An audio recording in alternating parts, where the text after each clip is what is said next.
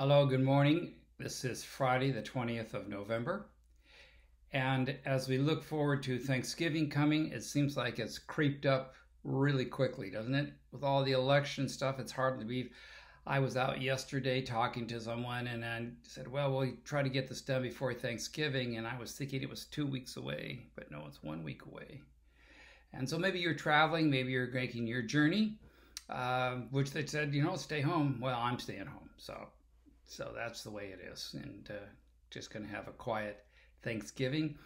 We will FaceTime our friends and family. So that's the way it will be. So I hope you're going to have a great weekend. And if you can, join us tomorrow. We'll have our worship service at 11 a.m. And certainly you could be part of that if you'd like to join us. If you're local, come on over.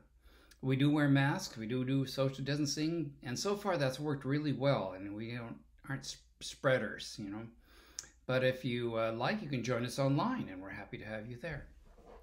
So feel free to do what you need to do, and to make that happen. The Bible in Jesus' Sermon on the Mount said something, and I thought it kind of perked my thing to mention this again, because I've talked about this once before, and that is chapter 6, verse 14, following.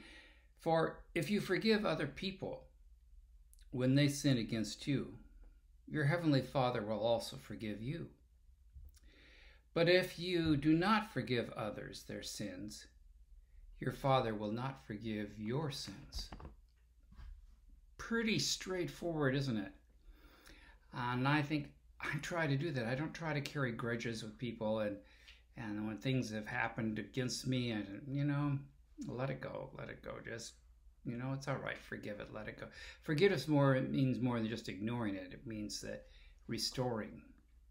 Well, that, of course, all applies except to Russell, who hit me in the mouth in the 4th grade and abscessed one of my teeth. Unprovoked attack. I don't know why he hit me in the mouth. I didn't hit him back. I went home bloody and to the dentist, and they had to take out one of my teeth. That's life. But, if I see him again, I want to talk to him about it, seriously. But there are a few things that I think that are interesting. Chuck Colson, if you remember, he was involved in the Watergate thing years ago. And if you were young enough then and remember those days, when he was imprisoned for his involvement in the Watergate, he became sensitive to the needs of those that were in prison. And he started a prison fellowship ministry. And he said this about people when they get out, when they're released from prison after they've served their time. He was concerned about them. And he wrote in one of his books, I thought it was just really important. He said, "Nothing is more Christian than forgiveness, demonstrating in trust in one who has fallen." Wow. Forgiveness, yes, forgiveness is the surrender of my right to hurt you for hurting me.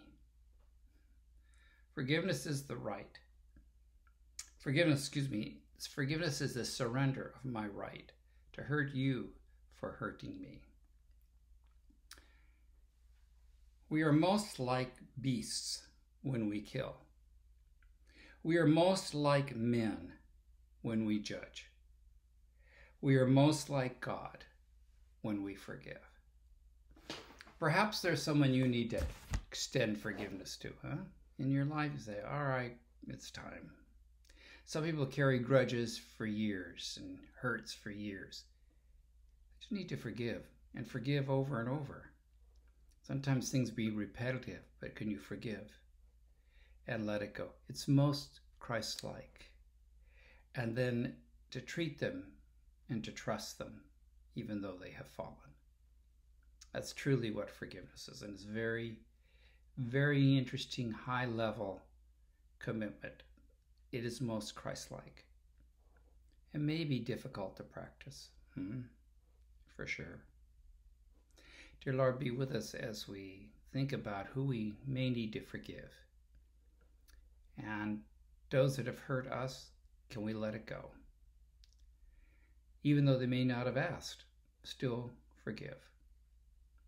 That's a hard thing, but it's most like you, Lord. Help us with that.